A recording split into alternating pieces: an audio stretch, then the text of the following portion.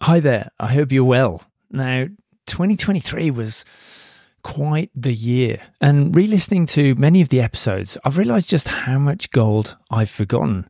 So, I've pulled out some of the highlights for you as a bit of an aid memoir. 2023 also was a massive year of travel for us, and one of the things that worked really well when we were on the road was that the kids each had Spriggy debit cards. So instead of them borrowing our credit cards to pay for things, especially as cash is something we hardly use ourselves now, they each have a card that has their pocket money prepaid onto it, all of which can be checked through an app on your phone. You can even give access to family and grandparents, etc., in case they want to give the kids money as well. If you're in Australia and looking for a way to sort of better manage how your kids deal with pocket money and spending, I can't recommend Spriggy enough. If you'd like to give it a go, it's usually $30 to get a card for each child, but if you click the link on this week's episode in the show notes, or go to thedadmindset.com/useful stuff, that's all one word for useful stuff, you can get $20 back when you sign up. Anyway, let's get into the show. I hope you enjoy listening to a recap of 2023. First up, we have senior maverick at Wired magazine, Kevin Kelly, discussing things he wished he'd done more of with his kids. Raising kids is more than just having good advice. There's so much more, just being consistent, being reliable, being loving, being warm, all those things count as much as being smart. Yeah, and time with the kids, because I know that definitely comes through in the book as well. You know, if you had your time over as a parent, Kevin, would you do things differently, or? There's some things I would definitely do differently. I put in the time. I have no regrets about the time I put in. The one thing I did regret that we didn't do more of, that's in the book of advice, is doing more family rituals, because they're so easy to do. They're basically free, and they were so meaningful. And to do a family ritual, you have to do something 3 times in a row, and it's a ritual. And the important thing for the kids is having them anticipate it. That anticipation is a mark that it's a ritual. But what the ritual does, this recurring thing that you do, is that it forms an anchor. It's anchoring because it's reliable. You can count on it. It's dependable. And children crave that reliability and consistency and what you can expect and no surprises, and that kind of security that they get in having something be counted on. And so it may be that even if things are kind of crazy, things are upsetting around them in any way, but if they have this thing where they know every Sunday morning you're going to cook pancakes, that can counter all that other stuff. And the more of those you have, the more anchoring they are, the more settling, and also the more they take on legendary status, and they become something that you can return to. So you can count on it, return to it. Even when you move away from home, it's something that in their head, the kids return to in their image of home. And that's sort of that home sense of resting in it, of being the safe place, is in part because of the little rituals that you make. Yeah, and it's almost like a home you can take with you anywhere as well. Yes. You know, even if you move physical location, you can still do pancakes on a Sunday morning. Right, exactly. I meant the home in kind of a metaphorical sense. Right. But so that's something that I wish we had done more of, because again, it could be something as easy as, something you do before every birthday. It could be how you do a birthday card. It could be what you do on annual vacation or where you go. It could be something that you do at the seasons, at the equinoxes. It doesn't matter as long as you do it 3 times and then you keep doing it. It becomes something. And so anyway, that's something I do wish you had done more of. Another thing that I think took me a while to kind of understand, and I regret not having done it earlier. And so my advice is to those listening, do it now, which is to work on the identity of the family, so that when kids are going through, they're making up, they're creating their identity. And it really is helpful for them to be given the identity of a family to help them, again, become a platform for developing their own identity. If they have nothing, it's so hard. But if they can kind of fall back to the identity they have as a family, the family identity. So that means like our family does this, or our family doesn't do this, or our family is about this, or our family is always this way. And there is a sense in which that rootedness, the anchoring becomes important. And to have that family identity, it becomes things that you do as a family, but also talking about the kind of family happiness and the happiness of the family. And then the identity of the family, meaning that you talk about, you articulate that this is what our family is about. This is the brand of our family. This is what we do. And so, that again is something that's inexpensive to do. It's more powerful than I thought, particularly again, as kids get older in age and they look back and they try to carry that forward. Articulating that is part of this process where you may be doing it, but you actually say it. It's like a branding exercise in some ways. So I mean, maybe I reduce it to like, what's the family brand, and how that the power of branding is at work here. Yeah, I love that. Yeah, because you could say like, oh, we're a family that really loves adventuring, and that's something that the kids really latch onto. And like, no, we're an adventuring family. But even if they don't themselves adventure, it's having that as a platform, as a beginning to develop our own. They may come around and say, yeah, my family was all about adventuring and I never kind of got into it, but at least there was a place for you to start to understand that you were not that. And so hopefully the what the family's about does include everybody in the family, or else it really isn't that authentic. But you don't have to necessarily, it doesn't have to, if your family's about, well, our family was public service or whatever it is, it doesn't mean you have to go into public service, but it does mean that you have something about that you can carry forward. Yeah, you have a solid roots. Right. Excuse me. Yeah, you have solid roots to work from and figure out what's for you and what's not for you moving forward. Mm-hmm. Yeah, I really like that. I think with that as well, like you say, the inexpensivity of, I love one of the points you made about spending, for best results in children, spend half the money you think you should, but double the time with them. And that to me is gold.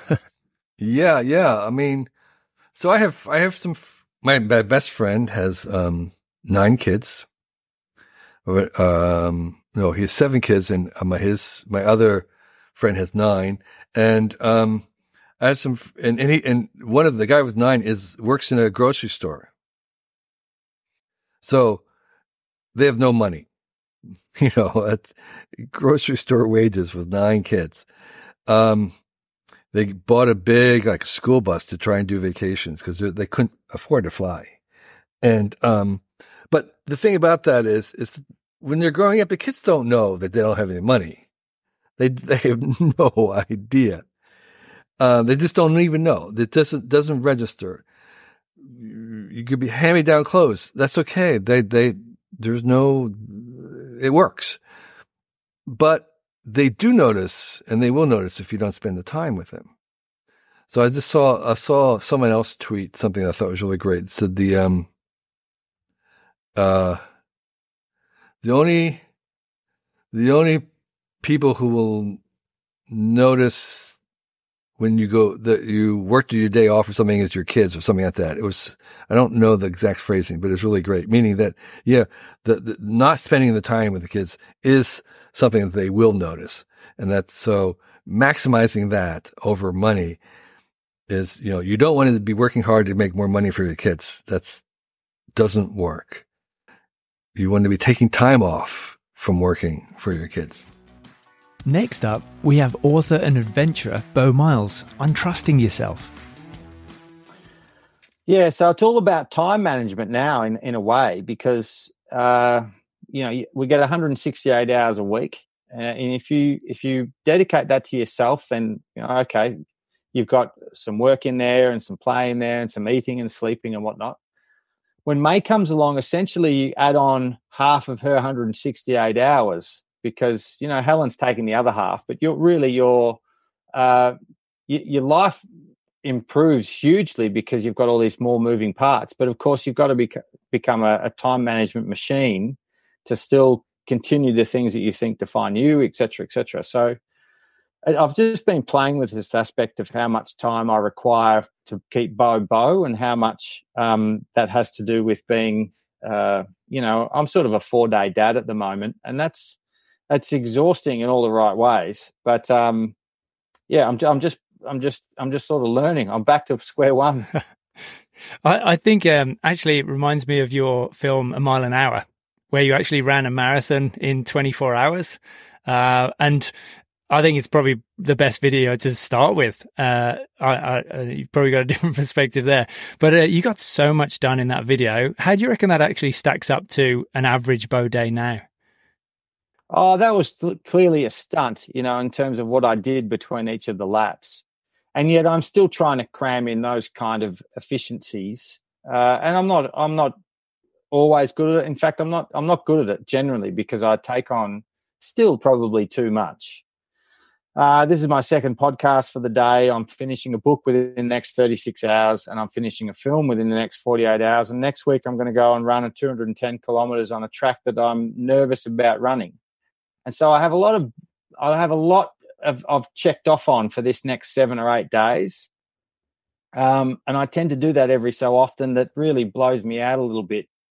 And yet I like being pushed into a corner too. I don't mind it at all. And as you and I touched on at the start of the chat, that maybe that's this whole building of resilience, is to filter through the good and the bad stresses. So, and that's always a fine balancing act. Yeah. What's the book about, Beau? Can you share anything with us yet? Yeah, The Backyard Adventurer. Yeah, it's being and so look, it really just maps my last 5 or 6 years of rather than going to the ends of the earth to find myself or find a view or to find a something. I'm now doing that in my backyard, essentially. Almost 100K radius of where I live, and pack it all in. I'm still in search of those moments of physicality and challenge and breakthrough and insight. But I don't necessarily want to jump on a plane and go far away to do it. Yeah. I want to be close to May and Helen, but I still want to sort of explore that sense of curiosity. I mean, Big Gums is a classic example of that, isn't it? When you basically camped out in a massive gum tree in your garden overnight. Yeah, I'm lucky that it's the whole reason I bought this little 5-acre hamlet I'm living on, because the buildings were crap, but the trees were remarkable though. These big, these magnificent specimens that have been here for longer than white folks have in the area. So, I was very attracted to the block for those trees, and I thought I'll spend a night in one. I haven't spent a night in a tree for 20 years. Why not just see what it's like from 9 or 10 meters up? And it was excellent just to be sort of, to be at unlike a portaledge when you go rock climbing, which is a bit more static. Although, yes, the wind will blow you around, but the rock doesn't move. Yeah. The tree moves. When you up there, you just feel it, and you really are in the grip of something else. It was pretty cool. I didn't sleep much. Yeah, and you mentioned that your legs almost fell off the platform at one stage. Oh. Yeah, I just readjusted myself, and up go the legs, and you sort of fuzzle around and you put them back down, very much expecting there to be boards underneath you, and there just wasn't. I was a bit further to the edge than I thought.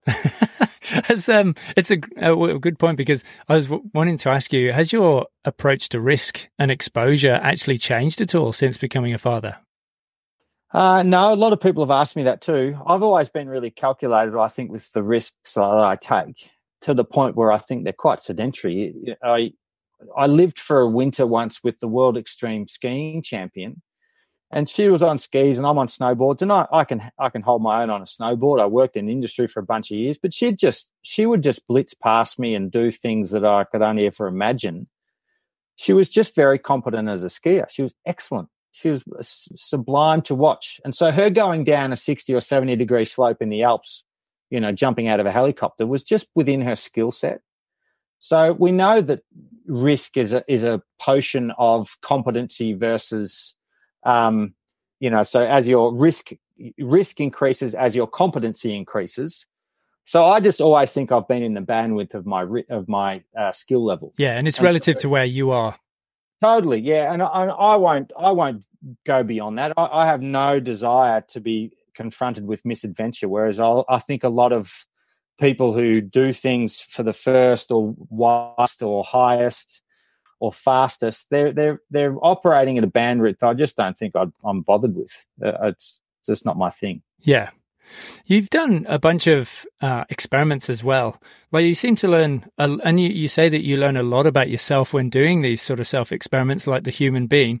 Are there any things that you've sort of discovered that you think would be really useful to pass on to May? Yeah, I've said this also in the last 24 hours to in conversations that, Rich, I'm hopeless at advice. I really suck at giving advice because I tend to stop myself before giving advice because I figure I've figured out a lot of things by myself or just being an observer of people in the world and reading or watching YouTube, whatever. And I think a lot of people have that same capacity. So I don't like to force feed anything or give anyone a list of how your life will be better or fitter or leaner or more adventurous. It's just not my shtick. But in saying that, I suppose that is my advice, Rich. My advice might be very much to be, you've got a really good head on your shoulders, so you use it and trust yourself.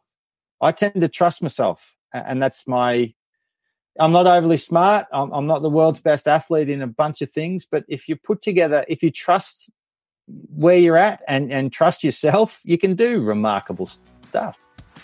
One of the things that we're all going to have to contend with at some time or other is death and grief. And the chat I had with thanatologist Cole Imperi was really helpful in preparing for how to discuss those difficult things with our kids in a way that's clear and supportive. So it's hard. There is no template for something like this. I think, and this is my advice that I give to anybody that's ever, people ask me, they're like, okay, what do I say to my friend whose husband died or my friend's daughter died or whoever dies, whenever, doesn't matter who it is. The thing that you're trying to do as a friend, as a family member, as somebody who is like, I'm going to try to support you in your loss, you're not trying to change the grief. You're not trying to help it move really anywhere. Only we can move our own grief.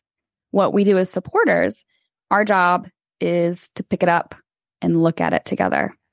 And this might sound kind of corny, but okay, a lot of people have coffee tables in their houses, and people will pick like objects to just like put out on the coffee table that's meant to be just like looked at. It might be like a coffee table book.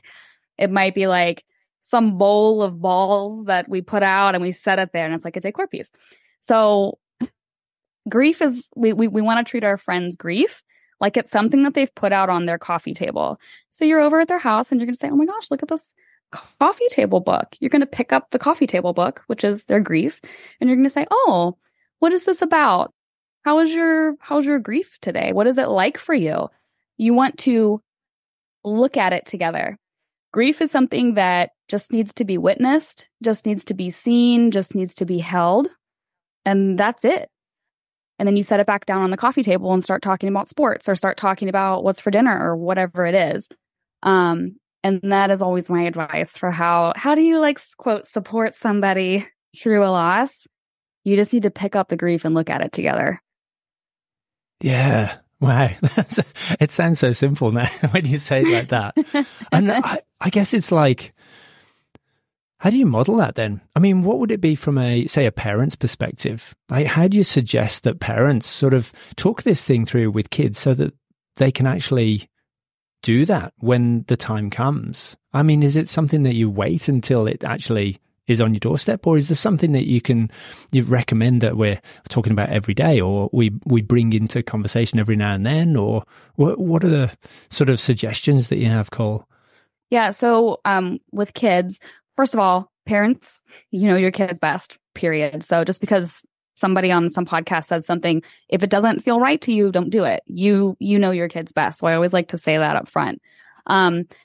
With kids learn first and foremost from their parents, like what bad words are. And sometimes we make the word death a word that we whisper, just like a swear word. So kids pick up on that. So if you talk about death, dying, and grief, but you drop your voice when you do it, you're teaching them, oh, we have to be scared, I guess. I guess this is scared, I guess, like, because we're, you should be afraid to say a bad word when you're a kid, right? So if mom and dad or whatever are whispering the word died, something to be scared of. So first, as parents, I'd say, you need to try to not talk about this very normal thing, death, dying, grief, and loss. It's going to happen. This is what's terrible about being a human. You're going to have to deal with loss your whole dang life. You're going to lose people. You're going to lose things. You're going to lose dreams. I mean, you're going to be dealt loss after loss your whole life. So try to talk about it like it is a normal part of life and not like it's this rare thing that is a secret. So that's number one. Pay attention to how you're just like mentioning it casually. Second, with kids, don't be scared. Don't be afraid. It is natural to be curious about death and grief and how did grandpa die? And, what do you mean the dog was sick? What did the dog die of? That's curiosity. And answer those questions. Now, as a parent, and depending on the age of your child, you don't have to be fully graphic with your description, but like, for example, like if grandpa dies and grandpa got sick, what's important there, like this is maybe more of a practical tip, like if you tell your child grandpa died because he was sick, well, what can happen is your child in the future may get sick and have to stay home from school and be like, am I going to die? Instead, what you would say about grandpa is, well, grandpa got sick, which is maybe true, and his heart gave out because he was old. You don't have to worry about that because your heart is young and you can get sick, but it's not going to be at all like what happened with grandpa because you're young. That is giving complete and accurate information in a way that a child can kind of understand, and they can like understand why grandpa died. Sometimes parents will be too vague by just being like, oh, she was sick. But then, what's a kid going to do? They're going to be like, oh my God, every time I get sick, I might be dying. So things like that are helpful. When it comes to being deliberate, CEO of Bellroy, Andy Forshaw, helped describe the importance of defining our values and updating our beliefs. I think we do think about values as being something that shouldn't change much over time. You might shift them, you might get better clarity. Sometimes you realize a value is not serving you well, and you might need a contrast or a complement to that value. But beliefs should be updating constantly. I joke with my kids, there is never 100% certainty in anything. Everything is essentially a probability mass, and that probability mass gets informed by priors, it gets informed by emotional gut feels, it gets informed by a lot of different things, but you've got to just keep updating. I don't think there is, a divine truth. I don't think there is the one reality, perceptions, everything color it, but I think you can move closer to thoughts that serve you well and closer to beliefs that serve you well. And so I cringe every time our society rips apart a politician for changing their mind. It's like, what if you're not changing your mind? That's the problem. So the values should be there. They should move slowly and slowly have more clarity, but beliefs should be getting modified and moved and updated regularly. Otherwise, you've stopped learning. Yeah, that's right. You're stagnating. And I mean, the values thing is a great challenge. How did you actually begin to take stock of your values and actually formalize their priority? I think it happens in many ways. I think one way is deliberate introspection projects, right? It's like really trying to go into yourself and think, why am I doing that? Like, I notice myself responding a certain way in a conversation, or I notice myself prioritizing one thing over another. Can I actually sit down anytime I'm confused? Can I find some space and try and dig into, is there something deeper getting me to make that choice? Like, is there something deeper driving me to that? And so often when we hit frustration points or confusion, if you go deep enough, you can actually find that there appear to be two values that seem to be in conflict. And then the job is to sort of say, well, is there a paradigm shift or something I can do where I can actually understand there is a way to navigate forward where I don't have to compromise this value for that value? There might actually be a way to sort of transcend that frustration or that compromise and actually find a way to mesh it. So part of it is these active kind of course correcting steps when you notice yourself a bit confused or disappointed by a behavior you've done. But then part of it too is really trying to understand the culture you've been brought up in. You know, the Fulshore dinner table is a great example. It's like, what was good about that? What was bad about that? What's the value driving that? Both my parents were religious. I'm not, but I've still inherited many of the values that had them find a religion as a compass to navigate with those values, where myself, I've ended up realizing that those values didn't need that religion as a compass, but I find the way I live my life is still fairly similar to a lot of what my parents were trying to achieve while they were alive. And so some of it is really trying to understand your own culture, understand the cultures you're moving between, understand different cultures, trying to step back and say, well, the behaviors might be different. Can I go deeper and understand the values that are driving those behaviors? So some of it's sort of introspection, some of it's trying to really actively break apart and then pull back together things you're seeing in the world and things that you know have influenced you. Some of it's trying to really understand friendships and the people you spend time with and sort of drill down to try and build a bit of a map for them and understand their value base. And does that feel like a good value or a bad? Is that serving them and society well, or is it hindering something? Is it a chance that the value's noble, but the expression of that value is not right? So I think there's many ways. You know, you read the classics, you go from Stoicism to Buddhism to, you know, all these different philosophies. You try and tease out which values seem to transcend eras and generations. You kind of do some active searching and learning from history, from other cultures and approaches. Some of it you try and understand your own behaviors. I think it's a sort of broad avenues for ways I try and do that. Considering 50% of the people we know and love experience periods, it was really insightful hearing about the menstrual cycle from author and musician Lucy Peach. The amount of dads that I talk to, so I do parent talks at schools, and I can see and there's often not that many dads, but there's generally there's a few, but not, it's more mums, like probably 70-30. And some of the dads come in and they're sort of like, arms and legs crossed. Sitting as far back in the seat as they can with their arms crossed.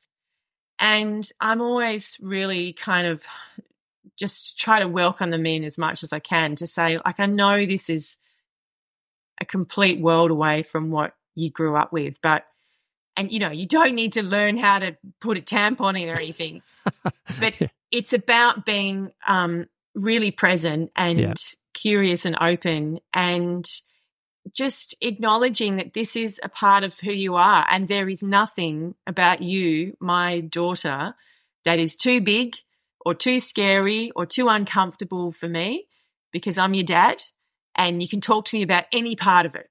So if you're feeling this here and you want to talk about it, I'm your guy.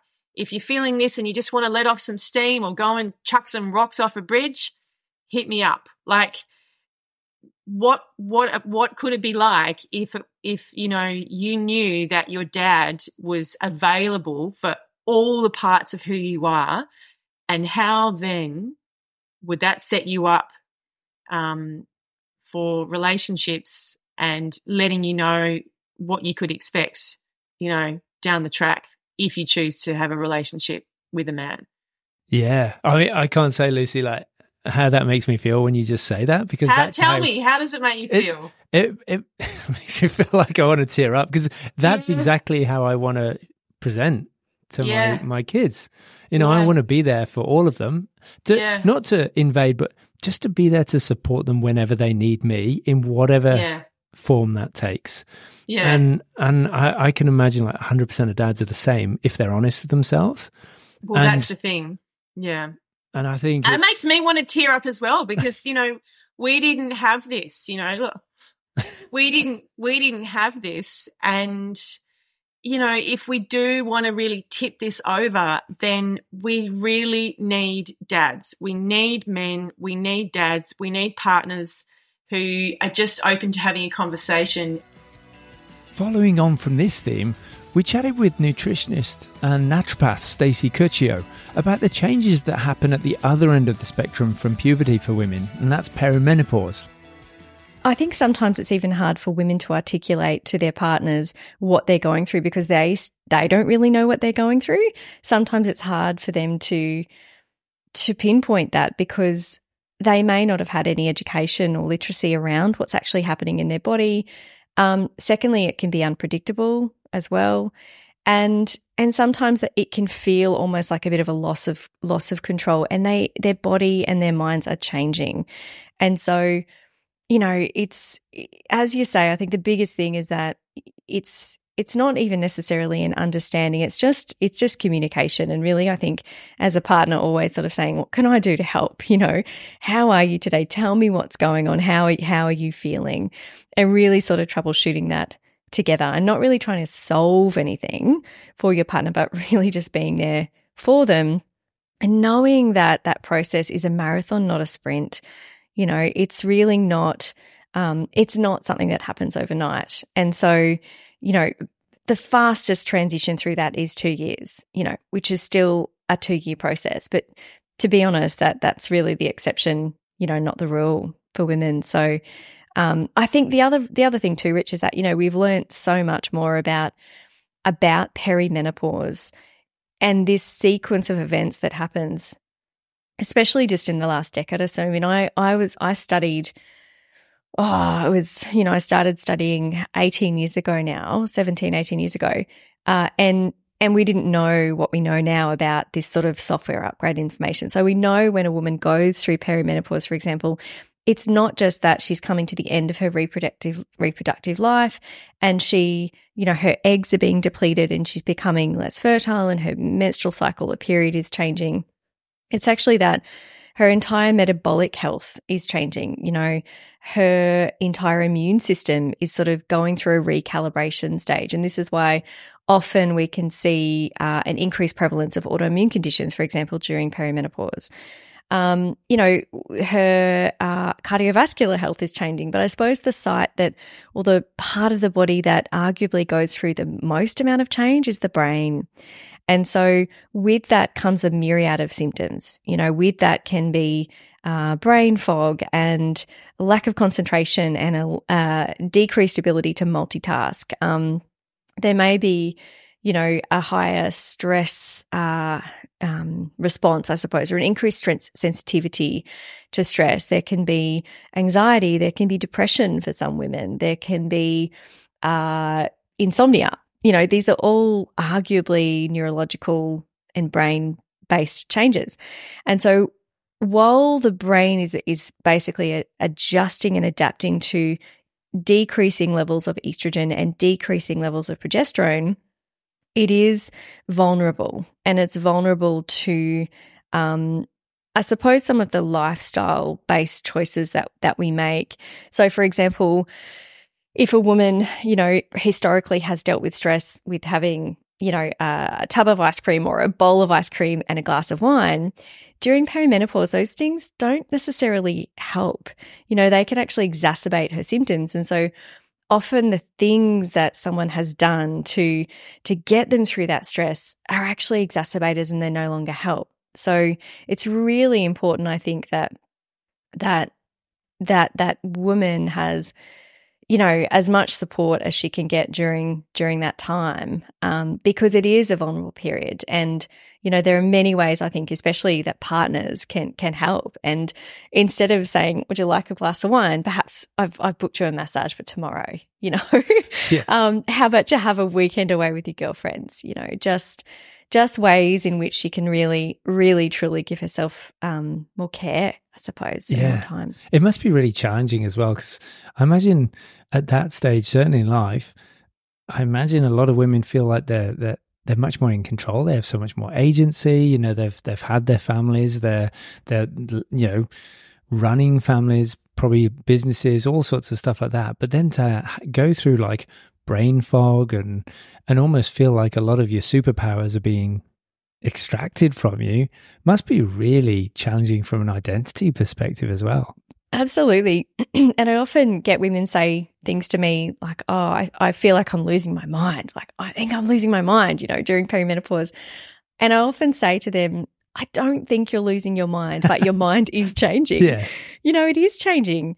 And so perhaps this is actually, I feel, and some experts in this field believe as well, that this is actually a window of opportunity, is an opportunity to actually really, I suppose, reevaluate, your life load and how you're spending your time and how you're looking after yourself. And this is a time where if you can invest in yourself a little bit more during perimenopause and get more sleep and, eat all those good things that the brain really needs and lower the load of alcohol and get moving more and do some things that are actually really, really going to help, for stress, for example, then it can really set you up in terms of the entire postmenopausal chapter. And a lot of women now are living longer in the postmenopausal window than they are in their reproductive sort of window. And so we want to be setting ourselves up for robust health, during that time. And this is a window of opportunity to do that. Last but not least, we have educator, author, mother and parenting counsellor Lael Stone imparting her wisdom around looking beneath the behaviour in our kids.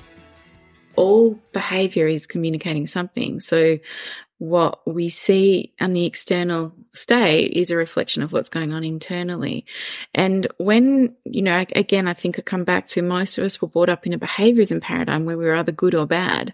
And when you're good, you get energy and connection and reward. And when you're bad, we're going to take something away from you. And there's nothing in between there. It's, the story we've got is when a child is bad or they're not agreeing, it's because there's something wrong with them. And we need to punish them or discipline them in order to be good, right? That's how most of us were brought up. Yet when we dig a bit deeper and we begin to understand that there is always a reason for behavior, always. So to break it down, and one of the things I often talk about is that children are either in balance or out of balance. So when a child's in balance, they're feeling pretty good. They're connected in their bodies. They're feeling relaxed. You'll hear them singing in their bedroom. They'll come out and play with their sibling kindly. You'll ask them to do something and they usually do it. We see that the child, their nervous system's calm. They're feeling connected to us. Children are mostly cooperative when they're feeling really connected. When a child is out of balance, it's when we see them push back on a lot of stuff. It's when they won't listen to us. It's when they're picking fights with their siblings. It's when there's a whole lot of stuff going on inside them that they're like, I'm trying to find my way back into balance. And they're trying to find ways to do that. So when we kind of come back to, well, what are some of the reasons why kids can be out of balance? One of the first reasons, which we all kind of know on some level, is there's a need, right? Which is they're hungry or they're tired or they need some assistance with building this Lego tower because it's not working the way they want, or, we meet that need and then usually they feel okay, right? So then they're back in balance. The second piece, which I think is really important, which we miss out on a lot, is that there's a great need for information, which means for some children, they have to understand the why behind things, or they have to have the information in order to help them feel safe and settled. So it might be, we're going to we're going to the park to meet these friends, right? Now, some children will be like, but who's going to be there and how long will we be there for? And what are we going to eat? And where is the toilet? And there's a great need for information in order to help them feel safe. Now, as adults, we're like, it's fine, don't worry about it. But that causes stresses in their bodies, and then they're feeling unsure, and then they don't want to come. And so that's not all children, but some children who need information make a massive difference. Now, I love that you brought up when you say to your child, we've got to brush your teeth because we're going to bed, you are giving them the information, but the information isn't the piece they need to help them do what we need to do, right? So the third reason why children can often have these big feelings is because there can be a buildup of stress and tension in their bodies, or there can be trauma stories that are sticking there that are making them not want to cooperate, but also that are trying to be moved and shifted from their bodies. So I often explain it like, let's just imagine a 4-year-old, 4-year-olds, it's pretty hard being a 4-year-old. You get told what to do all day, right? Now, it's pretty cool because you get to play a lot. But from the moment you wake up, you're being told to get dressed and you need to eat this. And then we're going to kinder today. And then we get dropped off at kinder. And even though kinder feels good, it still feels hard separating from a parent. And then you're building this cool thing at kinder and someone walks past and kicks it over. And then you get upset, but people tell you not to cry. And then, everyone else is playing and they're not including you in the game. And that feels really, really hard. And then you get to lunchtime and you open your lunchbox and mum's pack something that you don't even like to eat, and that feels upsetting. And throughout the day, there's all these beautiful little micro traumas that happen or upsets, and they build in his little body. And then when you get home and, you cut their toast the wrong way or give them the wrong colored cup or, their sister has more ice cream than them, and all of a sudden those feelings come pouring out because all that build up and tension has just reached a tipping point in their body. And that's one of the reasons why kids can have a lot of big feelings over really small, ridiculous things, what we deem as ridiculous things. I was going to say there's a lot of adults like I can relate to that as well. I often tell that story and then go, let's just imagine you're an adult now, and I tell the adult version of that, and everyone's like, oh yeah, that's me all the time, right? And our children are still learning how to navigate those big feelings and upsets. A 4-year-old is not emotionally aware enough to be able to stand in the kitchen and go, Mum, I did not want you to cut my sandwich that way. It's really upset me, and I've had a very hard day because people haven't listened to me, and someone knocked over my tower, and it's very hard to say goodbye to you. And, I think we think that children should have the emotional intelligence to be able to speak that. And we as adults, as you're saying, often don't have the ability or capabilities to speak that because we get all stuck in our stuff, right? And we just project and yell. So when we're coming back to why there's always a reason behind the behavior, our job as a parent is to be curious. It's to constantly be curious and to watching our kids with an element of curiosity to go, I wonder what's going on there. So when we say to our child, come on, it's time to go brush your teeth, and they're like, they just don't respond to you. And then you ask them again, mate, it's time to go brush your teeth. And they're like, no, because they're busy playing Lego. We can then ask them a third or fourth time and start to yell and get angry because they're not listening to us. Or we can take a breath and we go, okay, he's my little 4-year-old in front of me. He actually doesn't care about brushing his teeth. It's not high priority for him. That's my expectation. So what does he need here? Well, maybe he needs some connection in order to be able to listen. So I'm going to go over and I'm going to put my hand on his back and I'm going to go, what are you building, mate? And he's going to be like, I'm building this tower and it's this and that. And we go, yeah, that looks amazing. Tell me more about it. And for 2 or 3 minutes, we connect in with him while he tells us about this amazing Lego tower that he's building. And then when we've got his presence and attention, we say, hey, you know what, buddy, we're going to start getting ready for bed. I'm going to brush our teeth. Do you want to put the Lego tower up on the shelf? Should we take it to the bathroom with us? Do you want to jump on my back and we'll fly to the bathroom? Like in that moment, we've offered him connection. And one of the most powerful things for children is connection. They can't often refuse connection, and particularly if it's fun connection, right? Yeah. But in that moment where we offer some fun and connection, our children are often more likely and more willing to cooperate with what we're doing. Now, if a child still says no and we're still getting some pushback, and often, again, if there's a whole lot of stresses and tension in their body, we may not get cooperation. And that's sometimes where we need to set a really loving boundary, which doesn't look like yelling. And I've told you, you know, if you don't brush your teeth now, there's no stories, or it's not when we're hot and heated. It comes from a calm place where we say, sweetheart, I really know you want to keep building your Lego, but it's actually time to brush your teeth now. So you can walk with me to the bathroom if you want, or otherwise I'm going to pick you up and we're going to go brush your teeth. Now, if your child has got a whole lot of feelings going on, they will probably protest that, and they might need to cry and they might need to get upset. And often what they're then doing is they're offloading all those tensions of the day that they may be carrying. It's very hard for a child to cooperate when they've got a big, heavy backpack of feelings going on. So our job as the parent is always to be curious, is always to be like, what am I seeing here? What am I feeling? You know, our lens that we want to look through is that it actually, my child wants to feel connected to me and they want to cooperate, but sometimes stuff gets in the way. And our job is to be super curious as to what may be in the way and what can we bring to help them move that. Yeah, I totally hear that, Lael. And I think knowing that you've got older kids as well, how did that change when you went through the sort of teenage phase of that? So it's interesting. The same actual philosophies apply, it just looks a bit different. So when I was asking my teen to do something and they were like complaining about it or, yeah, I'll do it, but they wouldn't do it, I would get curious and go, all right, what's going on here? Is there something that's too big in their world that's stopping them from doing that?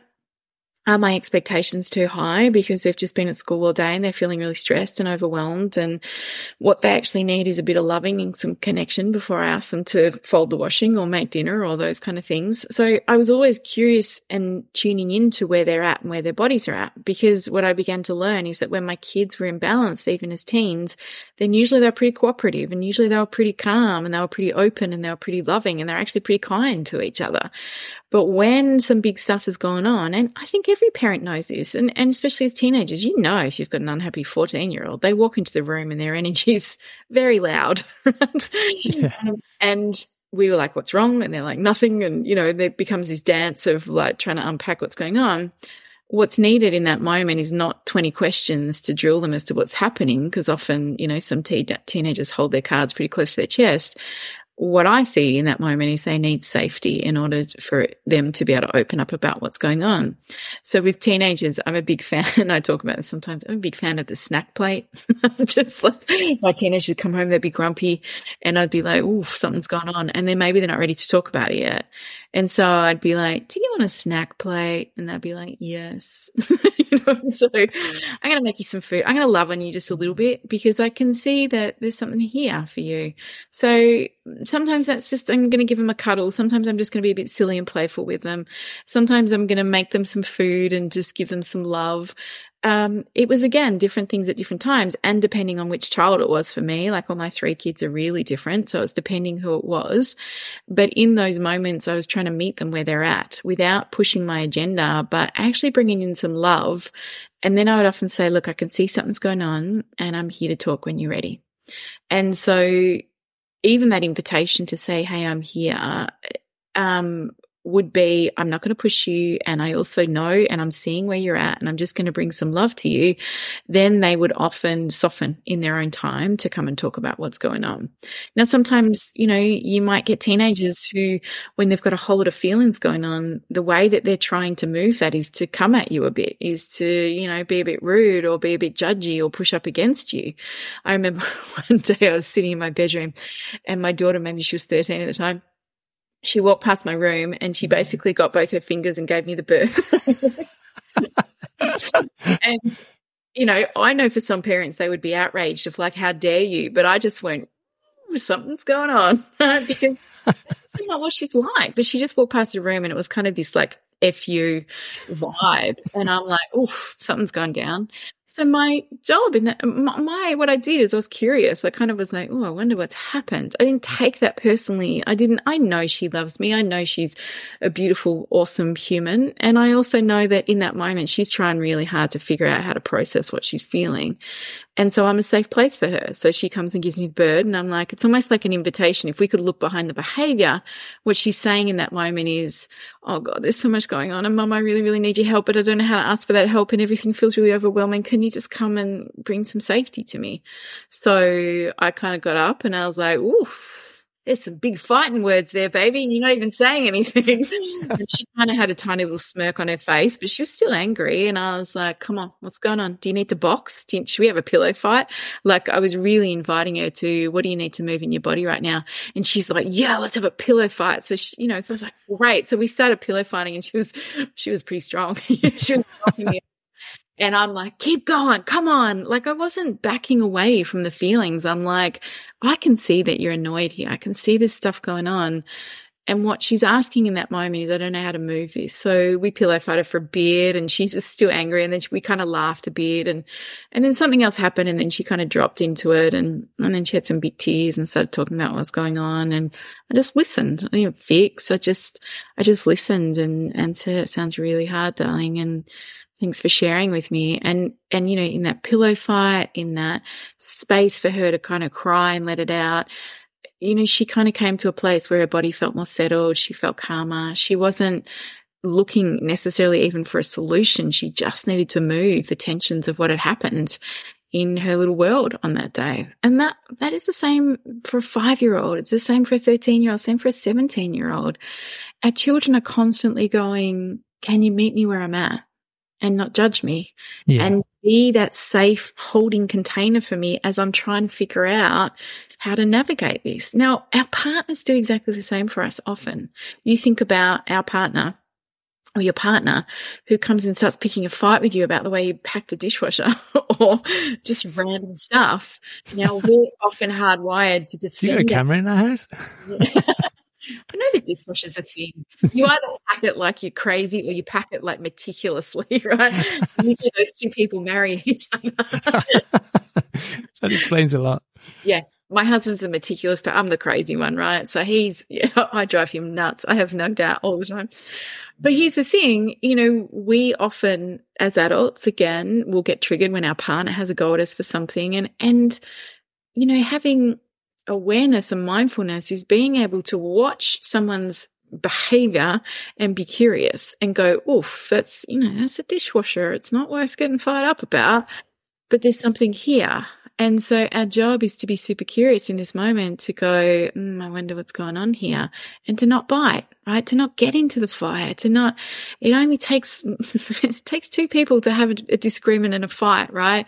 One of you can actually fan the flames to make it cool. And that usually is by saying what you see. I can see you're pretty annoyed about the dishwasher. Is there something going on? And I'll be like, nah, you just don't pack it the right way. And you're like, yeah, I can see there's a lot of energy around this dishwasher here. Like, what's happening, darling? Like, what's going on for you? So when we can meet it with a bit of love and compassion, then that is what I mean when I talk about safety. It brings an emotional safety so we can move past the anger into the upset. And when we're able to do that, that is where we get to shift the feelings and build greater connection with each other. Well, thanks for listening. If this episode has resonated with you, and you haven't already, the thing that you can do to help the most is to subscribe to the podcast on Apple or Spotify.